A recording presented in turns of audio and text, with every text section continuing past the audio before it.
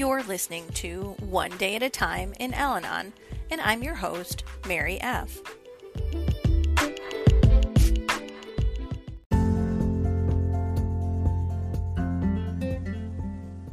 July 12th, page 194. Suppose I decided I want to concentrate on the first step, shutting out of my mind all other thoughts for just a few minutes. How would I translate it into different words that would impress its meaning on me and guide my attitudes?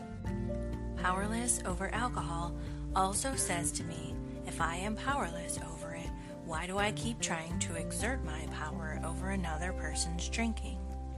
It means also, let go of your clutching hold on the problem. Let go and let the divine power which works in all things work in this too. If I am powerless over alcohol, my only reasonable course is to live and let live, to learn to live my own life fully and let others live theirs, or, more simply, to mind my own business. Today's reminder, right now, today, I will lighten my burden by dropping that part of it which does not belong to me. Today, I will look more closely at my thoughts and impulses and take only such action as is required of me. Keep thyself first in peace, and then thou wilt be able to bring others to peace. Have, therefore, a zeal in the first place over thyself. Thomas à Kempis.